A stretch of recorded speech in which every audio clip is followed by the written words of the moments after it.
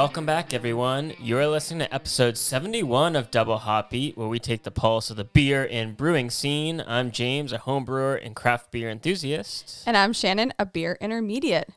This week, we are joined by another special home brewer. He is from New Hampshire, close to our current location. Very East Coast, exciting. yeah. We have Ross from Grey Cat Brewing. Welcome, Ross. Thank you. Thanks for having me. We get much appreciated. It's nice to have a fellow New Englander on the show.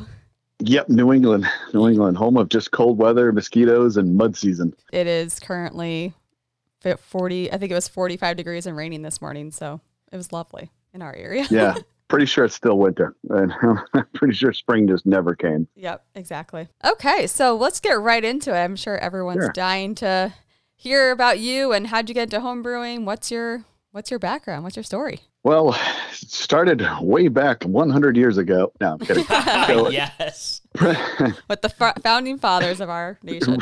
yeah, serving beer at the signing of the Declaration of Independence. If you want to know why New Hampshire is so important for elections, just think of the homebrewers up in New Hampshire. Right, first state, right? Yep, exactly. So, no, I started around 2014, which is an eternity ago at this point. But a neighbor of mine was kind of a dabbling home brewer, and I was pretty much into the craft beer scene, I guess you could call it, a few years before that. So, I was into the Dogfish Head and Founders and all this cool stuff that was coming out, like, the early 2000s, way back when. And so my wife surprised me actually with the typical starter extract kit and recipe, which I think was a Chinook IPA, if I'm not mistaken, which was absolutely terrible, of course, as wanted to be.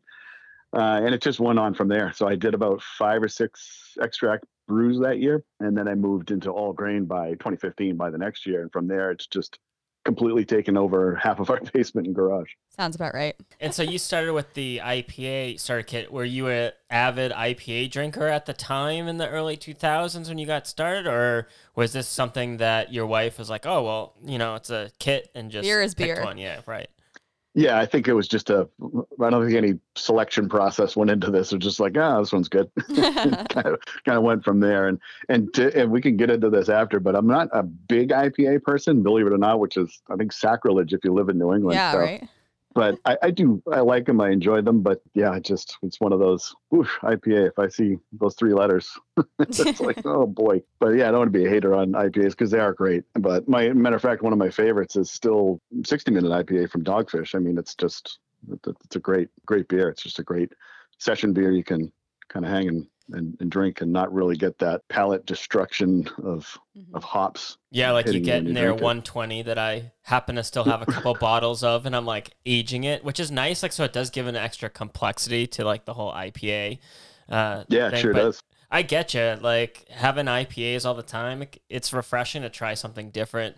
So I know in my home brewing, at least this season, you get all these IPAs, and it's nice to, especially as a home brewer, to be able to brew. Again, like I was always brewing IPAs, it seemed, because that's the style that I gravitated towards and I knew the most about. And now this season, I think I've really branched out and starting to try Saisons, the Belgian styles. And so that's why I'm so excited to have you on, Ross, because it seems like you are the Belgian-inspired home brewer that I've been waiting to talk to.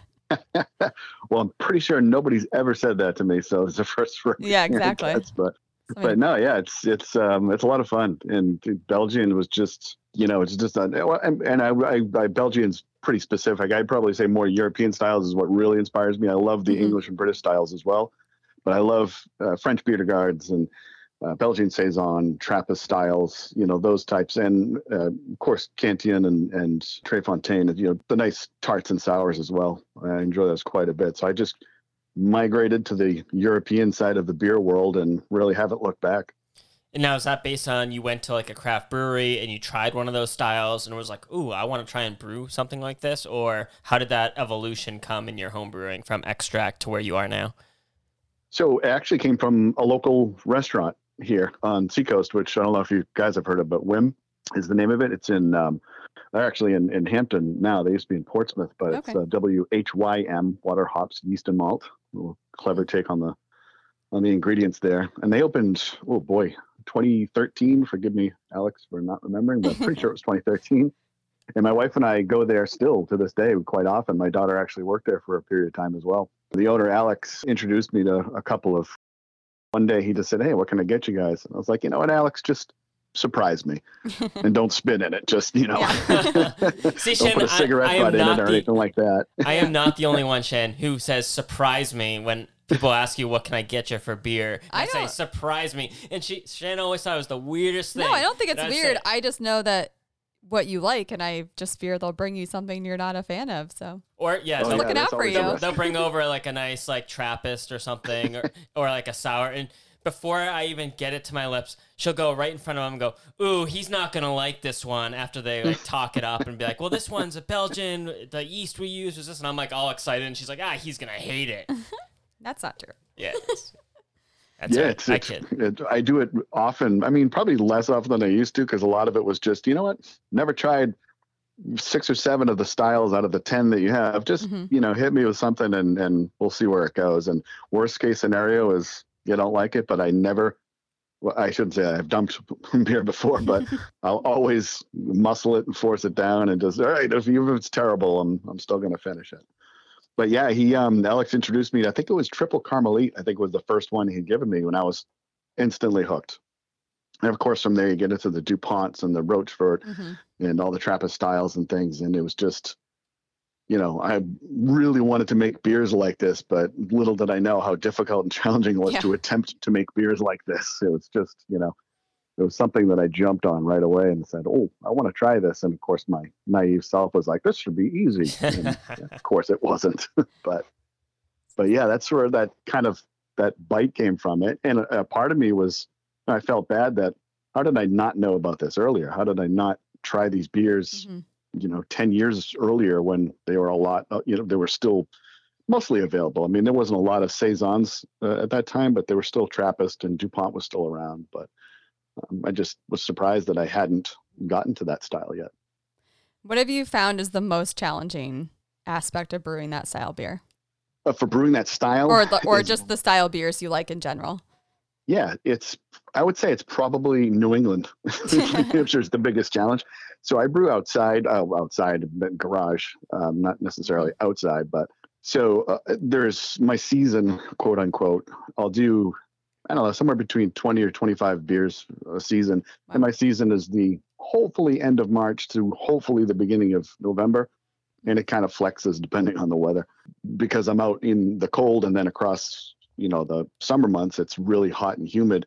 Maintaining those mash temps and trying to cool the wort down and things like that are just super difficult when it's either really cold or really hot, depending on what I've got going on. And I mean, I have beers brews that will ferment in 80 to 85 degree temperatures, but it's still even hard to get it cooled down to that sometimes in the summertime without using the glycol chiller. So that's probably the most challenging is just, the weather. Even on the raw cold days, it's like, ugh, I don't want to be out here. Yeah, exactly. So not only are you dealing with the temperature issue when you're mashing and trying to control your mash temperature on the hut side of brewing, you're also having to deal with that when you're fermenting as well, dealing with temp control. Where for my home brewing, it's more of now that I have the electric system, I can control my mash temps, dial that in. That's out of the question versus brewing outside.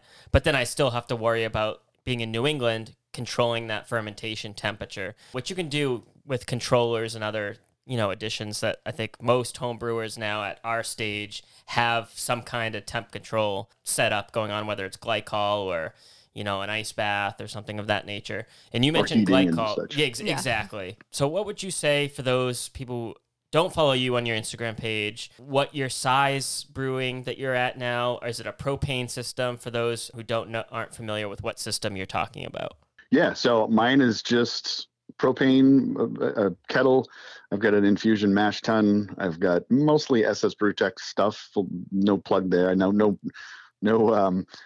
sponsorship or anything. Unless they're listening, they can certainly send it my way. But they should sponsor us, given how much money I've sent their way over the years. I'm the same way, man. I'm the same way. I got all SS Brewtech. It's just I started with the brew bucket, and I know you have the brew bucket as well. I thought it was a great introduction without getting into the the uni tanks that are available now. It's just a great step up from your plastic bucket. And I see a lot of the equipment that others have, some of the folks I follow on Instagram, and they just have wonderful setups and beautiful, just perfectly clean. You wonder if they actually make a beer because these things are so clean and everything's shiny and beautiful brew rooms that you go into my garage and it looks like a train hit it. There's just stuff everywhere. And, I try to keep it as orderly as possible, but most of the time it's just, oh God, it's a 6-hour, 7-hour brew day, depending on, what happens. And so it can be tough to keep that stuff in somewhat order. Now I see you're very organized homebrewer, and Shannon was actually pointing this out to me of like, why don't you have all these spreadsheets that have all your strike temps and your mash temps and all your things laid out? And I'm like, I don't have time for that. I try to stay as organized as I can, but it's goals, right? So how do you use that organization to your advantage in your home brewery? Well, I do. It's so a little background is I work for a software company. It's my day job. Unfortunately, I don't make beer as a day job, which of course everybody says, why don't you do this full time? And, mortgage and kids, grandkids, Expenses, yeah, exactly. Yeah, you guys would know, right? Sure. Yeah. With all those other things going on. So no, I work for a software guy. I've been in the software industry since, I'll mumble the time to kind of date myself too much here, but I can beep over it if you want. Yeah, well, give him the beep. Where's the beep, Shannon? Come on. There we go. Well, you might need that for other things if I keep having beers. No, but seriously, I use software for everything. I mean, I'm also on the side, I'm also a D&D player when I can be, and I'm a musician, so I do a lot of things just with software and the training and the career I've had forever. So I'm always spreadsheet or some wacky thing going on that's probably 5 steps more than I need for the thing I'm actually trying to accomplish. But so yeah, my spreadsheets help immensely. I mean, with 25 brews a season, I have a starter that I put on yesterday. I don't even remember what the yeast is or what the brew is this Saturday or Sunday, whenever I can do it, just because I have so many going on.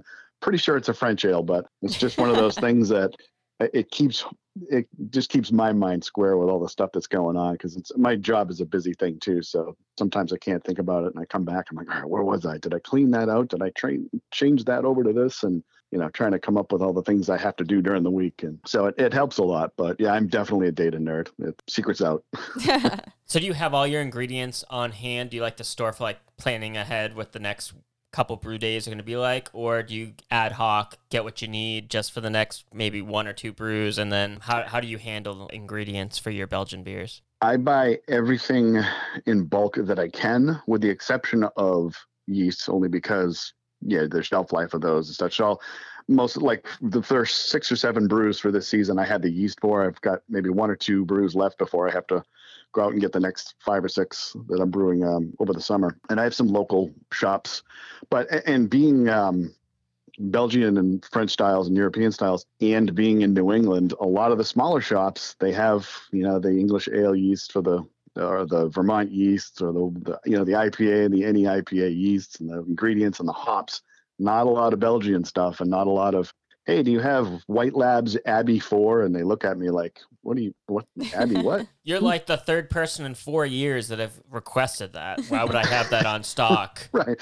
That's exactly why I don't have it in stock, because nobody ever asked for it. And it's hard for them too. And I try to support local shops as much as I can. So a lot of times I'll get equipment or keg parts, things like that at the shops. If I can't get ingredients, I'll always get something there. But yeah, so I buy in sacks of 55 pounds of Dingman's Pilsner is usually most of my base malts. And I use crisp Maris Otter for a lot of my non-Belgian stuff, a lot of my British styles. And I have a couple like American brown styles, a couple of, just different oddball styles that I like of brews that I make. So I do stock up. And I think this year I've got all hops and all grain for the entire season through November. Wow. So I might need a little bit more Pilsner, but yeah. So I have a spreadsheet, of course, of here's all the recipes. Here's how many of roughly pounds of each that I need, and, the weights and all that stuff for each thing. And it totals it up so I can just go buy it. That's awesome. And, I'll make a day trip or something. And I usually go to Beer Wine Hobby, which is local to me. Well, it's in Massachusetts, actually. It's down in Danvers. But so I use them for my bigger stuff, because they tend to carry the big sacks of grain and such. But so that leads me into a couple of questions. One, sure. How big are your batches that you're brewing when you do each brew? Because you said you have 25 beers typically that you brew. So that's a lot of ingredients. It's a lot of beer. That's a lot of beer. Yes, my stomach will attest to that. No, of course I don't drink it all myself. I pawn it off a lot of my neighbors and people at work. And here, try this. Tell me if it's crap or not. My brew sizes are 5 gallon or 5.5 gallon is usually how I work it, just for loss and things like that. But so 5.5, yeah. Everything I have is 10-gallon mash tun, 10-gallon kettle, and 4 or 5 brew buckets now. I think 5. And where do you store all of that stuff? Like, do you have huge plastic containers? Like, what do you do with it all once you get it? So a lot of the grains, well, with the base malts, those big sacks, I try to get it out of the sacks and put them into. They have these Vittle vaults actually that I think I got them on Amazon, where everybody gets everything, and they're basically for like cat food, dog food, things like that. And so I use that to store the base grains that I have, and the smaller ones I just use these airtight kind of Tupperware sort of containers that lock, and some of them hold 2 pounds, some hold 3 or 4. They're all different sizes. Some stuff is still in Ziploc bags until I can get to it, but for the most part, it's stored somewhat orderly in a little cabinet I have, and a lot of it is just to make sure I keep the critters out and things like that. Not that we have mice or anything, but you will get them if you. Well, that's exactly where my mind was going, because I was like, well, I know in New England, as soon as the weather is a little bit cold, those critters like to come inside, and what better place to take a nap than a big sack of grain? And I'm like, that's probably be your worst nightmare. You go in to make a beer and there's mice taking a little. I think that would definitely ruin my day if I went to scoop out my like oh my God. my like what I needed for my beer and there was like a dead mouse in there. I'd be like, seriously, like 55 pounds of grains down the drain. My day was ruined the other day when we had a dead mole outside in the garden. I was like, oh my gosh. I would be sad for the loss of life. You'd be sad for the loss of loss of beer ingredients yes. and what it took to get those ingredients to my door. Yeah, exactly. Well, you're talking to a cat guy here, so mice. Yeah. Yeah, come on, Shane. Know your audience. Cats, so. You're talking to a guy who's got a cat. We have 3 actually, 3 cats and 1 on the way, so we'll have 4 pretty soon. Oh wow. Okay, so that kind of leads me into your, as we said at the top of the show, your Grey Cat Brewing. So is that based off of 1-year cats? Do you only have gray cats? Where did that come from? No, we don't discriminate. We definitely don't discriminate. We have all shapes and colors and sizes and boys and girls and all that. That's no, we hilarious. have 3 cats. We have 3 cats now, Cooter, Chloe, and Penny. And we had Pippi we lost last year. That was our 4th. And we have a new little one on the way pretty soon. She's just about 7 or 8 weeks old, so we haven't quite ready for her yet. So the name Grey Cat came from 2 of our first cats that we had that we unfortunately lost in 2018 and 2019. It's been terrible last couple of years for the cats. Oh no. So anyway, those 2 cats were just identical. They were 3 years apart, came from different litters, came from completely different places, but they were like twins. It was just the funniest thing. And when I saw them, God, they look the same. And then it's like a little mini me cat, and it's fantastic.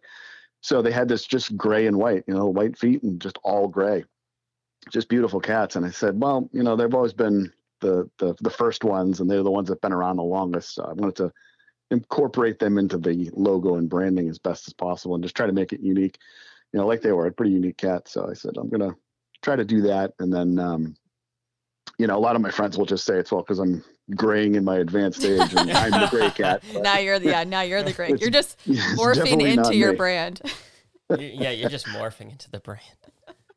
Yeah, and the logo came about a 1.5 years ago. So Caitlin from Fenrir Brewing, her and Garrett up in Alaska, she took care of that for me. I kind of pinged her one day on Instagram and saw some of her posts, and it's just all of the work she was doing was amazing. And so it was a simple choice. It was just kind of had a hard time visualizing. Like I said, I'm a software guy, I'm a numbers guy, I'm a data guy, I'm a geek. But creative stuff is a little bit, I kind of knew what I wanted. So I had a cat somewhere on it and maybe a shield and heraldry kind of European feel to it, whatever you want to call it. And the colors were actually a last minute idea also of just, hey, the Belgian flag colors would look fantastic on that. I'm sure Caitlin was like, oh my God.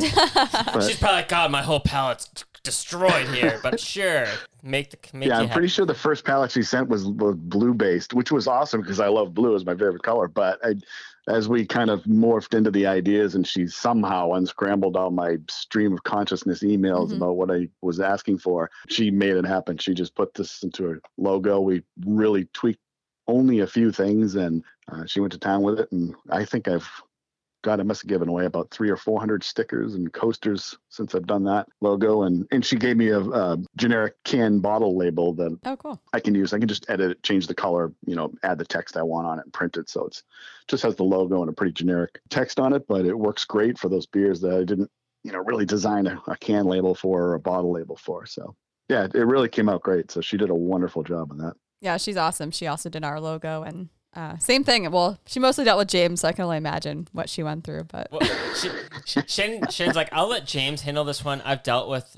being married to him all these years. That Caitlin. I'm gonna let his creativeness just let her channel it instead of me channeling that. You just had a lot of big ideas that I knew from big ideas that need to be brought down to earth. They were great ideas, but not really logo based ideas, like too much stuff going on. So Caitlin did a great job of, like you said, paring it down and going through James' thoughts. Yeah, exactly. As home brewers, you tend to have the beer eyes, right? You want to take all the ingredients. I want to put that in it. I want to do this. I want to do that. Then I went foaming things out of the can, and I'm like, okay, this is got a little too much. But I want the can to be exploding, but not exploding. Yeah. And if you want to catch Caitlin on her Instagram, if you're curious and you're a home brewer, you can check her out at AITHON Creative on Instagram. Yeah, I will co-sign that. She did a wonderful job on that. And like I said, I still get comments from people like, wow, that logo is really good and it fits what I'm doing, but they just like how it came out in the style and such. Yeah, so I like it too. And I honestly didn't pick up on the Belgian colors of the flag until you just mentioned that. But it makes sense. And I'm also not like... The most flags I've studied is when I watch Big Bang Theory, and Sheldon has fun with flags on. So that's the only insight I really have into flags beyond our own. So, but that makes a lot of sense. Like I said, it was a last minute thing. I was like, well, I want two colors on the shield just to kind of make it stand out. Wait a minute. And then it kind of, dawn broke on Marblehead. And I said, yeah, let's try the Belgian colors. And so she actually, I don't remember if I did or she did, but one of us got the actual color codes for those specific colors, the official. So I didn't want to upset anybody or make sure they were as close as possible. Accurate, and, I don't want the Belgians to hate me already. Yeah, right. I haven't gotten there yet. Creative liberty is okay, Ross. You're just being creative. You're spinning it. You're appreciating the culture. Yeah. Yeah, it's America. We can do that, right?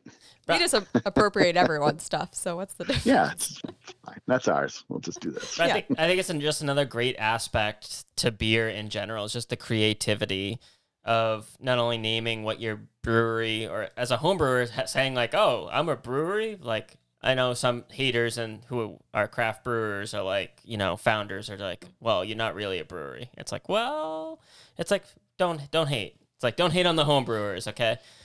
Well, it just means that, or to them, it just means that a brewery needs to sell, I guess, or be, I don't know. Yeah. I mean, you have to identify yourself somehow, especially on social media. It can't be like, Ross's cool, awesome Belgian brews or something. That just sounds stupid. And if you say like great Ross's home garage, brewing, like it's like I used to say like Spice City home brewing or Spice City home brews, and it's like it just doesn't sound cool. There's a reason why you keep it short, stupid. And you've also spent enough money to start a brewery, essentially. So why not just call yourself a brewery? Yeah, when you get into the numbers we're talking about spending, it's like I think I've inherited a little bit of license to be able to give myself a name. I mean, I've basically started a small business with the amount of money that has gone into this. So, or more like a charity. More like a charity. You're doing a ton of the work. You're in the red, right? Like, what's your profit? 0. How much do you spend? Oh, thousands. Oh, wow, that doesn't sound like a good charity business. to yourself. That's why it's a hobby. To me, from me, love me. To me. And that red digit just keeps going up every year. It never gets smaller. You're increasing your own salary. Yeah, right. So, but it's fun. Yeah, it's exactly. And speaking of fun, what is your favorite beer that you've brewed to date? Oh, to date, let's see, 130 beers. Let me see. That's a lot of beer. I should say 130 brews. I've actually done some repeated repeat ones. I have some quote flagship, which I hate saying that word too, because I feel like the craft brewers are going to get mad at me for saying that too. But the ones I make every year, or the ones that people like, or the ones that I like, and I have a pretty good staple of that. So I'd say maybe 10 or 11 every season, or beers that I repeat every year. But so I'd say probably, and I'd say I do a Belgian triple called Bowtie Tuesdays, which is a little story behind it. It took me maybe 2 or 3 years to really get it down. And the problem that I was having with it was really came down to fermentation, temperature control. So once I got into that, which every book, article, blog in French, in German, in Dutch that I read about Belgian beers was temperature control is super key. Step mashing and temperature control at fermentation is just the only way you can get the things you want to get out of the yeast and out of the brew that you're making. So once I got into that beer just really took off and it's really good. Like I think it lasted maybe 8 or 9 days in the keg last year when I made it. Wow. It was one of those quick ones. But so the Bowtie Tuesdays is a name I gave it. There's a little quick story behind it. But the friend that was a home brewer that was talking to me about home brewing and said, hey, you should do it. He's a neighbor that lives 2 houses down from me. And it's a little sad part of the story first, but he unfortunately suddenly passed away in 2015 at the very young age of 38. Oh, and but he was a high school English teacher. And he started a trend at his school where he wore a bow tie every Tuesday to his classes. And the students and all the other teachers and colleagues really picked up on it and started this trend at the school to do that. And they participated all the time. And it just became a great memory for them. Mm-hmm. So I decided it was a great name for the beer in his honor. And his wife and his daughter still are our neighbors. They still live a couple houses down from us. So every time I make it, I make sure that they get first crack at all the pours and the growlers that I do before anybody else does. So, but it's a great beer. Yeah, it's a wonderful beer. It's 9.5%. So it's a little bit of a bomb, but it's that's what I'm talking about. It's leaving his mark just like he did. Yep, I call them night beers. Get one of those and night. I'll see you tomorrow. No, and beers like that are higher ABV within that style, what's the one part that you've really had the most difficulty tweaking? Is it getting the most out of the aroma? Is it getting the mouthfeel? Is it the flavor itself, or the yeast that you want to use to get that flavor that really brings out for that higher ABV? Or what's the one thing that you give to somebody as advice if they're going to brew something like that? Yes, all of those things.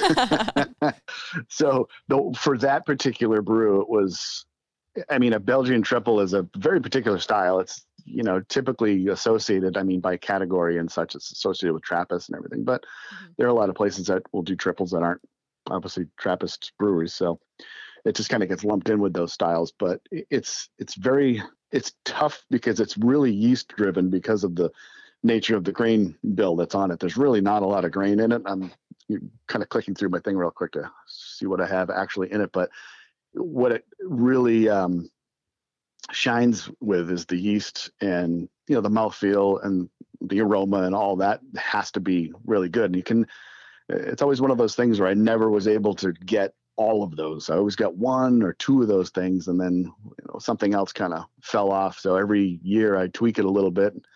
Okay, what did I not get? Okay, mouthfeel. Okay, let me change the mash temperature.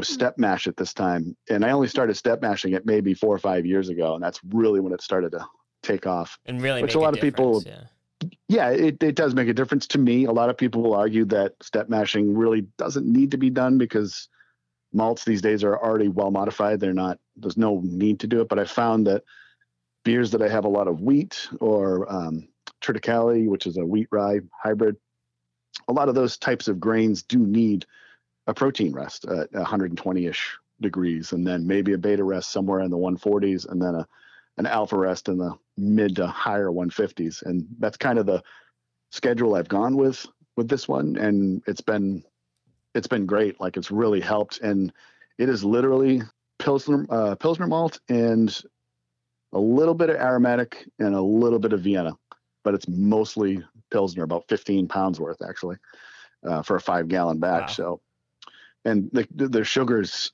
really what gets it up to the 9-ish, 9.5% is what it averages out at. And the hop bill on that one was a little rough too. I played with a lot of different things, but I settled on Nugget actually, which is typically a high alpha type of hop where you get, you good aroma from it, you get good flavor depending on where you have it in the boil, and just finish it off with a small Saaz hop towards the end of the boil, and that's really all I do. And I let the yeast take over. And I think the water profile helps a little bit, but I think it's mostly just the yeast, which is the for that one I use the White Labs Monastery 500, I believe it is, and fermented at about 64 degrees, and just let it run, and then throw it in secondary for about 6 weeks, and perfect. It just comes out great every time I make it. So I feel it's one of those ones that I've really got nailed down finally, after umpteen, I don't even know how many years, 8 years, 9 years. Definitely feels good when you finally nail down a recipe, and it's like you've got the white whale. Yep. And then finally, the whale it is, for sure. And as home brewers, we're overly critical of all our beers to almost the point where it's like you have this perfection, and then you're still criticizing something with the beer. Yeah, and if you don't do that, even if it's silly, like I do that a lot. I'm like, oh my God, my starting gravity should have been 1077. It was 1076. What happened? It's like, all right, calm down, hold on. But if you don't do that, if you don't look at it critically, it's hard to make it better. If it just, and there's some things you can ignore and not have to worry about, but there are particular things that I keep an eye on that help get those beers to where they need to be. So, and I've, knock on wood, yet to have a bad batch of that. Really, the first one wasn't fantastic, but it just didn't have everything. It was good, but it just didn't have everything that I wanted. Now it's done pretty well. So yeah, I feel like I suppose that's my favorite. I feel like a style like that too, it's a lot harder to hide those impurities and imperfections. Unlike an IPA where you can just throw more hops in, you can cover a lot with bitterness and a lot with those hops that, you know, like a blonde ale. I used to be like one of those people that was like, oh, a blonde ale, no thanks. Like, it's just bland. Like, don't need a blonde, don't need a Kolsch. But now I'm, like, appreciating those beers way more as I'm trying to brew those styles. Because now I'm like, I can't hide anything in this beer. If it tastes, not good, like, you're going to taste it. You're going to know. Like, you can't throw more hops at it and be like, oh, now it's a citrusy, hazy, New England IPA. Yeah. It does make it, like, one of those things that you have to... like you said, that somebody who knows the style you're trying to make is going to pick that right out if there's something not right with it. And, of course, your mom and your brother are always going to say, oh, this thing's the best beer you've ever made. But, anybody that's critically looking at something will say, well, this is a Kolsch. It's supposed to be like this or that. And it's a tough, it's tough. It can be stressful sometimes, and it really shouldn't be. I'm like, this is supposed to be fun and a hobby. Why am I getting stressed out about this? I don't comp, so I don't, I have nothing to really... Like, if my neighbors like it, I'm in. Good enough for me. Yeah, that's pretty much where we are right now, I'd say. Well, I don't know, James might feel differently, but I think if our neighbors think it's good, it's a win. Yeah, if nobody's spitting it out, it's good. Yeah. Yeah, I like my bottom now, like, is just like, is it drinkable? Like, if the answer is no, then it's like, all right, like, forget about it. But like, if they say it's drinkable and they don't say anything else, then I know it's like, all right, well, even they say it's drinkable, that's probably like an indication I need to at least do a lot of work to that beer. Yeah, and there's a few of Bowtie Tuesdays of the triple is one that I like, but there's a Belgian Dark Strong, a quad. There's a double that I do. There's a Bière de Garde. And it's funny because a Bière de Garde I actually use a harvested yeast from. Sometimes I use DuPont, but I've used Oxbow actually once from the up in Maine. I got a couple of yeast cultures from their bottled dregs, which worked amazingly, and it was probably one of the best yeasts and beers I had at that point for the style I used it in. But so I tend to do that once in a while. And some of these Belgian bottles that I get, I'll harvest the yeast and see what I can do with it, and just to see, okay, what's their secret? They have just some secret yeast that nobody knows about, and this is what makes it so awesome. And and of course it works, the yeast does its job, but you realize that, well, it's not just that, they're just really good at what they do. Yeah, but exactly. But it's fun to do that, so you can kind of get different flavors of different styles and types. But yeah, if you don't nail those styles to somebody who's expecting and knows what that style is, it can be a little nerve-wracking of, all right, do they like it, or is it just they just being nice? What's Exactly. So because I drink Belgian styles, but I'm not an expert in them. Out of the Belgian styles and the hop varieties that go along with it, or in general, I guess, what is your favorite hop variety to use? Oh, that's tough. That's probably, I'd say the most used type that I have is Saaz, is Czech Saaz. Because there's a lot of saisons, beer de gardes. Sometimes I'll use Strisselfalt for beer de gardes, but so I'd say it's probably a three-way tie between Saaz, Styrian Goldings I like, but Willamette or Willamette, however you're inclined to pronounce it, is one of my favorites that I use for a lot of different styles. Like I use it in an American brown, but I also use it in a Belgian style and a saison and stuff. And I just love the characteristics out of those three hops. So yeah, Saaz, Styrian Goldings, and Willamette. Okay. Yeah, I know you said one, but I gave you three. Okay. I do the same thing. Sometimes you can't choose. Yeah. I think that the Goldings, I love using that. And the Williamite too is one of those ones I think I use more often than I know that I do. Like I think I use it more beers, and I'm always like, oh, my favorites are Galaxy, like the sexy ones, Galaxy and Citra and Mosaic and Simcoe. And then I always forget about those ones when I'm using them all the time in different beers. Mm-hmm. Yep. Yeah, the Idaho 7's really, really good too. And then my wife and I had gone out we had a big anniversary a few years ago, and we went to the Pacific Northwest, to Seattle and British Columbia and places out there, and did some kayaking, had some fun out there. Of course, went to some breweries, and we had a few that were right down the road from where we were staying, which was great. And Bastion Brewery, which is in Anacortes, Washington, we went there, and they actually let us go out back for a tour. And I asked, is this, and I told the brewer, I'm like, I'm really not a huge IPA person, but this is really good. Like there's just something about it. And they were calling it a New England IPA, but it did have a West Coast kind of feel to it. But he said, oh, it's just, the usual Simcoe, and I think it was Mosaic. And then he said whatever the code name was for it at the time, but I guess it eventually became Idaho 7. And it was called like HBC 431 or something like that. It sounded like the name of a bill coming out of Congress or something, but it was Idaho 7. And for the longest time, I couldn't find it. And then I got some through, also Yakima Valley, I think I got it through. And when it became available and made an IPA out of it, which I hadn't made an IPA in a while, and it was a hit. Everybody loved that style. There's just something about that hop that I thought was really good. So as far as my favorite IPA hops, which a huge IPA guy again, but I'd say Idaho 7 would probably be that one for me. I think that's becoming one of my new favorites, the Idaho 7 pair it with Amarillo and Mosaic, and bam, that trifecta is like a beautiful combination. Yeah, and you can really mix and match that as far as amounts of each, and just really coax some different aromas and flavors and such from it. It's pretty amazing. And again, that's like from finding like craft beers that like I liked, and then I was reading the can and being like, all right, what hops did they use in this beer, so, like that I want to try and emulate? Okay, they use this. Or by just chance, all right, I don't have any Idaho 7. Let me look up substitutes. I might have the hop, substitute that's close, and then you find something new. So yeah, and I think the New England style and the IPAs and the hazies and all that, not just those, but have really made that hop market just explode. I remember it being tough to find, not tough, but harder to find hops years ago when I had first started. But once those IPAs and such started rolling out, it was all of a sudden there was tons of hop styles everywhere, and every store had a lot of different hop styles. So I think it was good for kind of opening that market for a lot of home brewers as well. You didn't just get these same 3 or 4 hops. You had 20 or 30 different ones to choose from. Yeah, definitely. So before we wrap it up for today, one last question for you, because you're very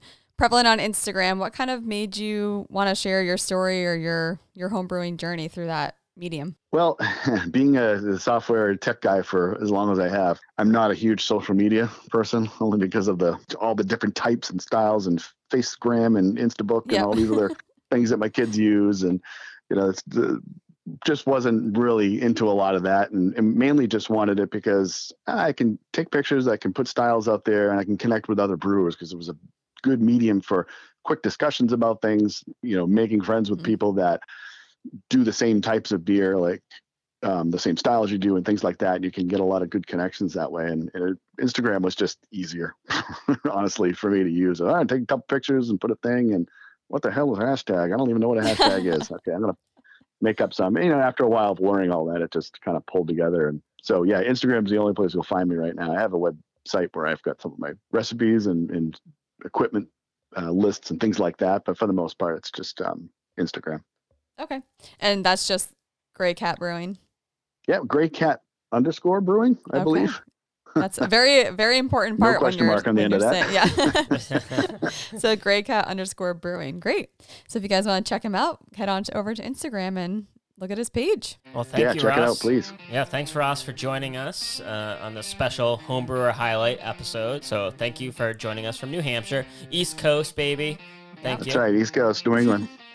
And Shane and I are on a mission to get home brewers from every state of the United States on the show. So if you're a home brewer and want to come on our show, make sure you DM us on our Instagram page at Double Hop Beat Podcast, and make sure you follow Ross on his Instagram page at GreyCat _brewing to follow his home brewing journey. Yeah, so thank you again, Ross. Really appreciate it. And thank you all. Thank you very much for having me. Yeah, thank you all for listening to this week's episode. This has been Double Hop Beat. Catch you on the brew side.